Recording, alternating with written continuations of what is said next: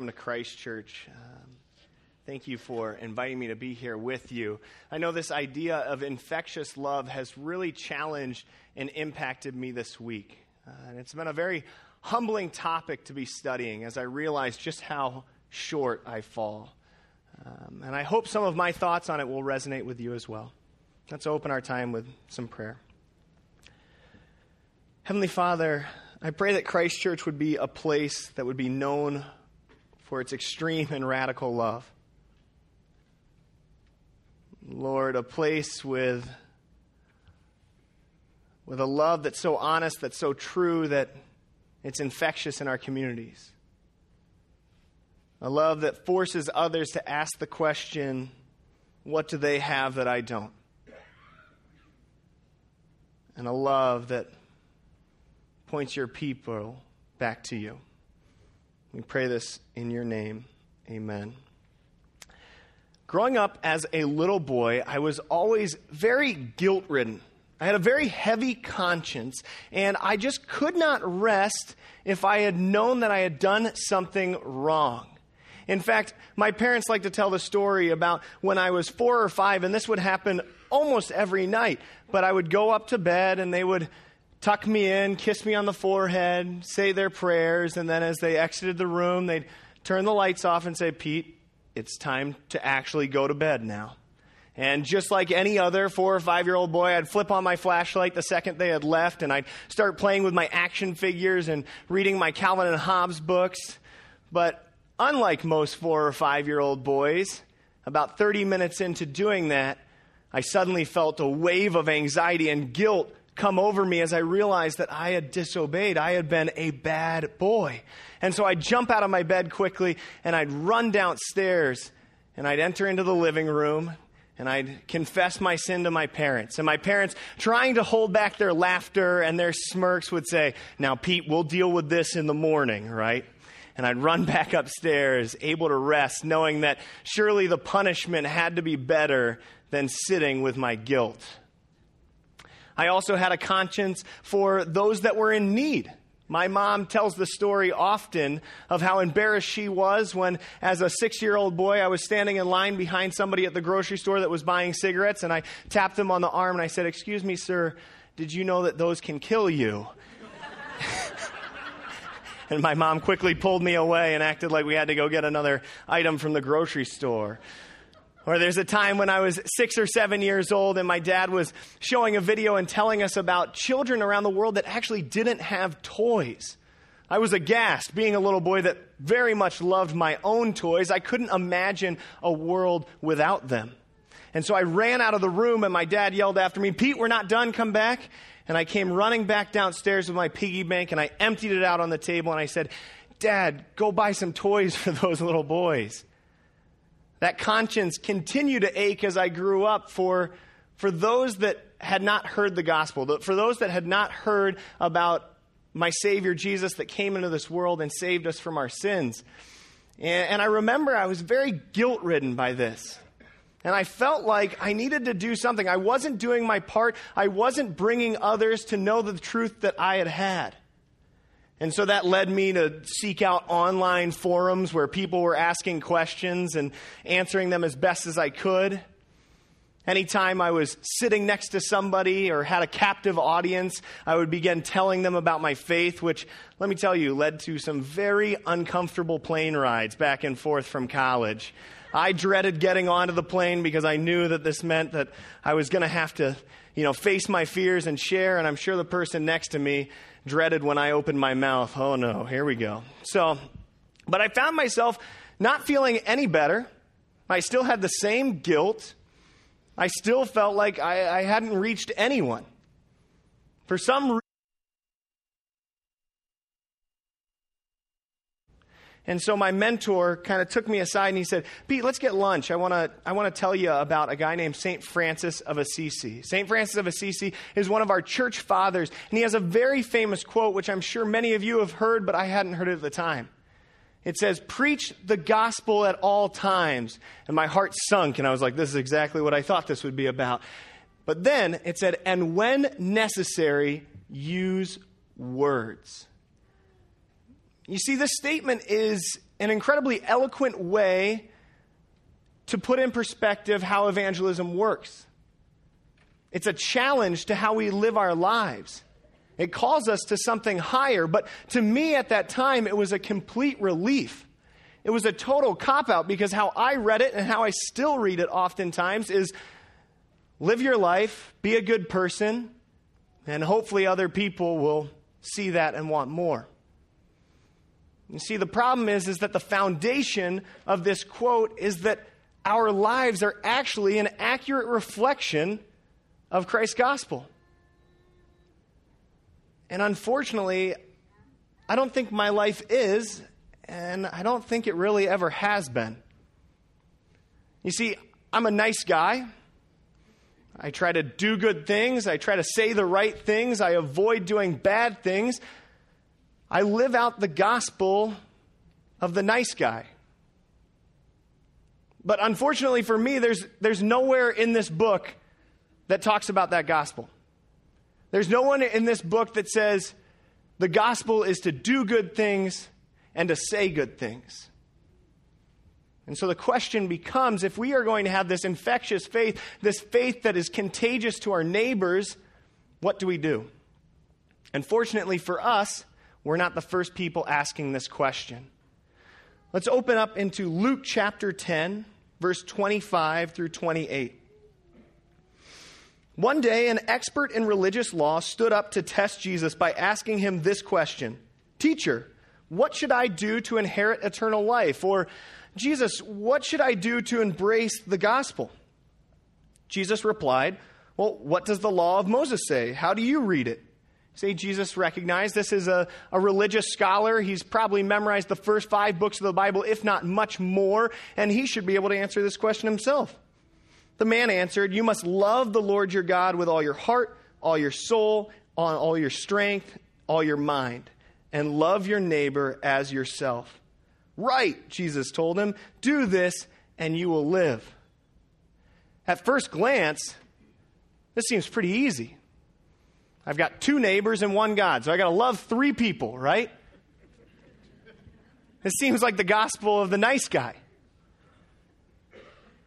And I think the religious leader is thinking the same thing, and so unfortunately for us, he decides to clarify. The man wanted to justify his actions, so he asked Jesus, "And who is my neighbor?" And this sets a platform for Jesus to start to talk about this extreme gospel that he has brought into this world. So Jesus starts off with a story that would be familiar for the people that he was talking to, but a story that oftentimes I struggle to understand how it fits in my own life. Jesus replied with a story. A Jewish man was traveling from Jerusalem down to Jericho, and he was attacked by bandits. They stripped him of his clothes, beat him up, and left him half dead beside the road. So a Jewish man is walking down the street. Bandits come out of nowhere. They attack him. They beat him. They steal his possessions, and they leave him there for dead. So Jesus has set the platform. He showed us here is the injustice that we're going to respond to. And then he talks about the responses of those that might help out. By chance, a priest came along. But when he saw the man lying there, he crossed to the other side of the road and passed him by. Now, surely, if anyone was going to stop and help someone in need, it's a pastor, right? This man has dedicated his entire life to knowing God's word, to preaching and teaching it, and to living and doing good things. Yet for some reason, he crosses to the other side of the road. He doesn't even slow down. And he blows past this man that's in need. And it's really easy when reading this scripture to judge this priest. To say that he doesn't get it, he doesn't understand. But let's take for a second a moment to think about this road that this man is walking down. This road is a very common road. It connects 2 major cities, Jerusalem and Jericho. It would be one that many of the people Jesus was talking to had traveled before, and it was a road that was notorious for its violent acts. In fact, oftentimes to travel this road by yourself was to commit suicide. This man laying on the side of the road had it coming. He knew the dangers, he knew the harm, but still he traveled alone. And sure enough, bandits came out of these cliffs and they took him down. But not only that, it was fairly common for the bandits to attack one person and leave him there, half dead, hoping that someone else would stop so that they could attack that person when they were most vulnerable. Sometimes they didn't even go that far, and they would just themselves lay on the side of the road and pretend to be hurt. And then when someone would bend over, they would attack them and steal their possessions. You see, to help this man laying on the road meant that you were certainly putting yourself in harm's way. Maybe an easier way for us to understand this is to think about driving into one of the toughest neighborhoods in Chicago. A neighborhood notorious for criminal activity, notorious for the gangs that live there. And it's starting to get dark, and we're driving alone in our car, and we see a junkie on the side of the road that's either passed out from a high or been beaten up and had his stuff stolen from him. And we see him lying there on the curb. And I ask myself, would I pull over and stop, bend down, help this man, maybe even have to put him in my car, take him to a hospital? And I'd like to say that I would, but I think that maybe the fear might set in, and I would find it difficult to put myself in that vulnerable position. So before we jump to any conclusions and judge this priest, remember that this is a much tougher scenario than you and I might encounter. Yet Jesus indicates that the gospel is not in this man. Then a temple assistant walked over and looked at him, lying there, but he also passed by on the other side. A Levite, a man that has dedicated his spare time to serving in the temple, a man that goes to church, that does his sacrifices, that helps the poor. He probably volunteers with Kid Zone. He goes to the hunger pack. He's a good guy. He even sees the man and he bends over to see how he's doing. And he probably has pity for him and wishes he could do something, but he recognizes that the risk is too great. And again, Jesus indicates that the gospel is not in this man. So the story takes a turn. Then a despised Samaritan came along. When Jesus says this, I am sure his listeners are thinking, oh great, here comes another criminal to finish the job, right? Jesus himself, just verses before, had sent his disciples before him to a Samaritan town, asking if he could come in and heal and preach to these people. And they turned Jesus away and told him that he had no place there. So even Jesus has experienced this tension. You see, the Samaritans and the Jews hated each other. And Samaritan is a term both used for racial connotations, but also religious connotations. On the racial side, we're pretty familiar with this. They were a people of a different skin color. People of a different nationality that had different religious traditions, that did different cultural activities, and they just rubbed the wrong way with the Jews. But famous theologian William Barclay says they also were defined by religious Samaritans who were Jews that just didn't do a very good job of being a Jew. They didn't go to the temple. They didn't do their sacrifices. They didn't say the right things. They were probably caught up in unsavory activities. So either way, as Jesus talks about the Samaritan, the listeners have negative connotations. Then a despised Samaritan came along, and when he saw the man, he felt compassion for him. Going over to him, the Samaritan soothed his wounds with olive oil and wine and bandaged them. He took time. He bent down on this road. That's no quick task. Then he put the man on his own donkey. So this man's only safety is the fact that he's riding an animal that he can escape danger from, but he puts the man on his own donkey and slows himself down and puts himself in a vulnerable spot, and took him to an inn where he took care of him. The next day, he handed the innkeeper 2 silver coins, telling him, take care of this man. If his bill runs higher than this, I'll pay you the next time I am here. So remember, if this man is walking down this notorious road, a place called the Bloody Road, He is obviously getting to something important. You don't put yourself in harm's way for nothing.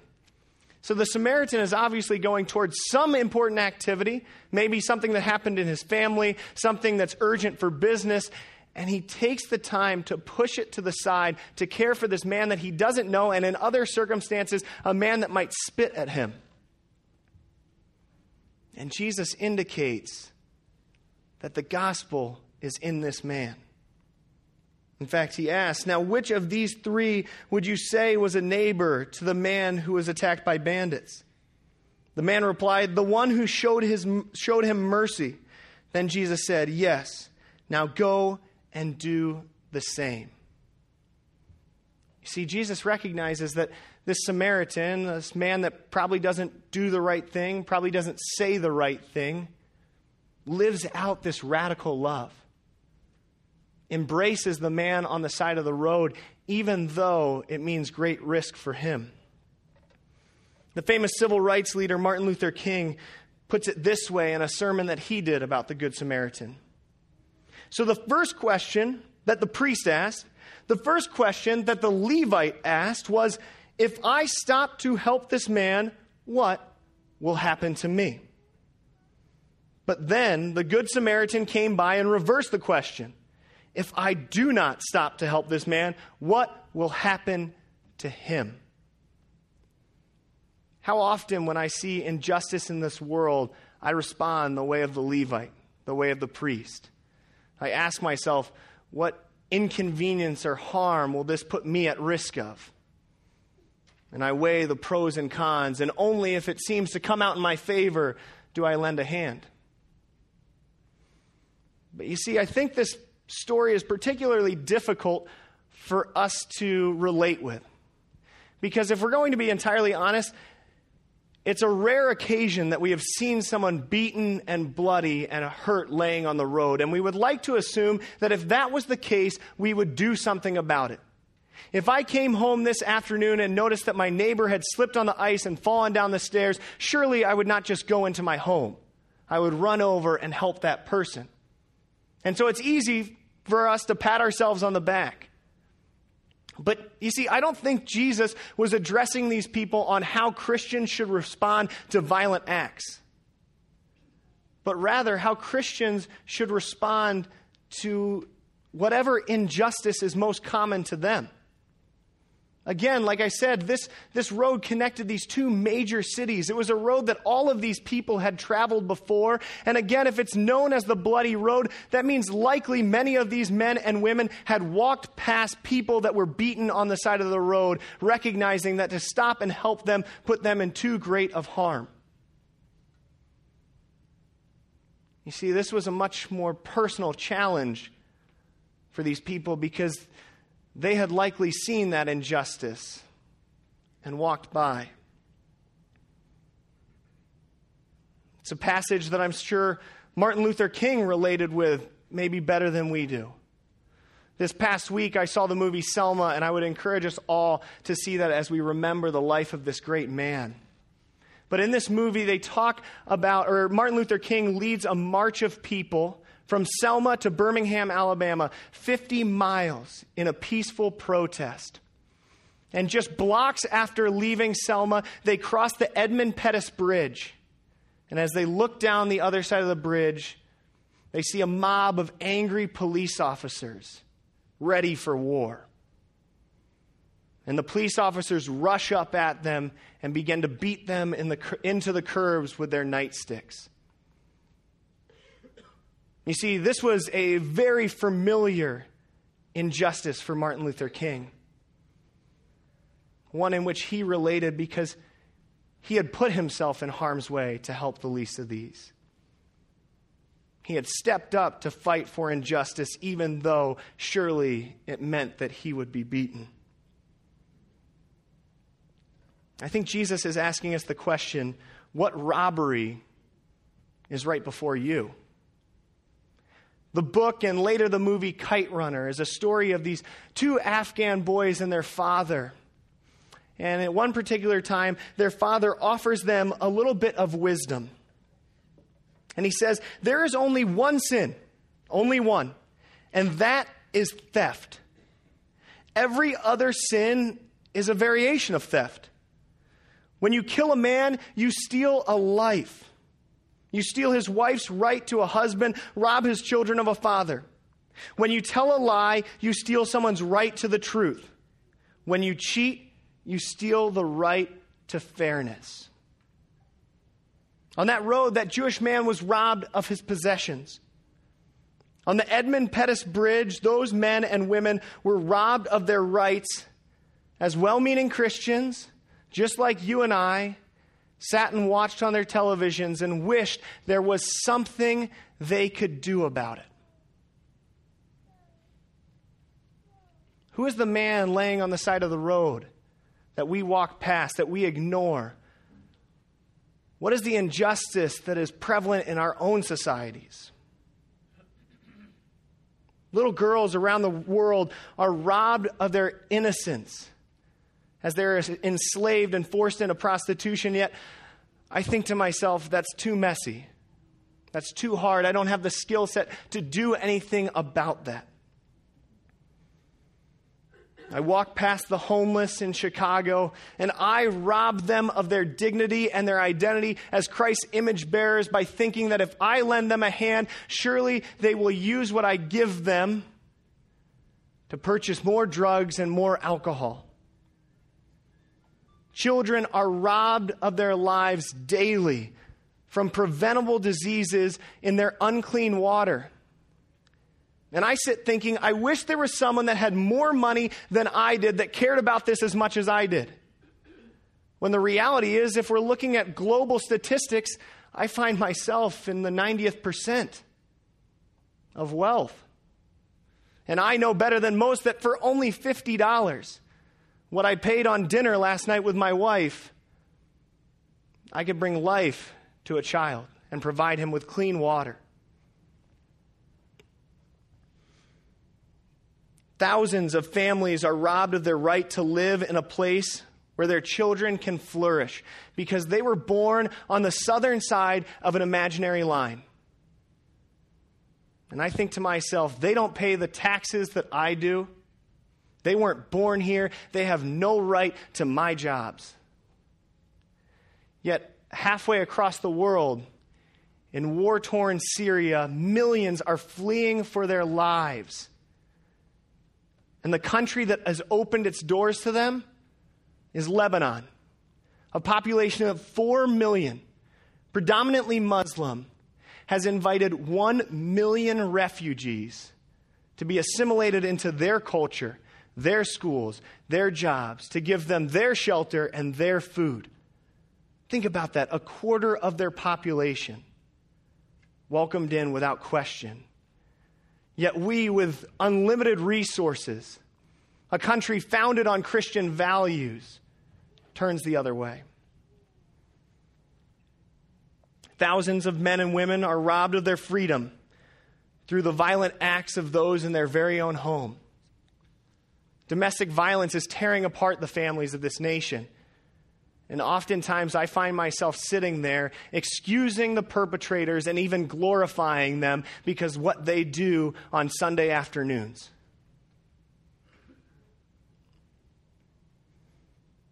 Still to this day, men and women are robbed of equal opportunities because of the color of their skin. And I pretend that that's not true. And then I think even if it is, there's nothing else we as a country can do. The point I'm trying to make is that I am on that road. I am staring into the eyes of the man that has been beaten and left for dead, and I'm asking the question, what discomfort, what inconvenience, and what harm will befall me if I help this man out?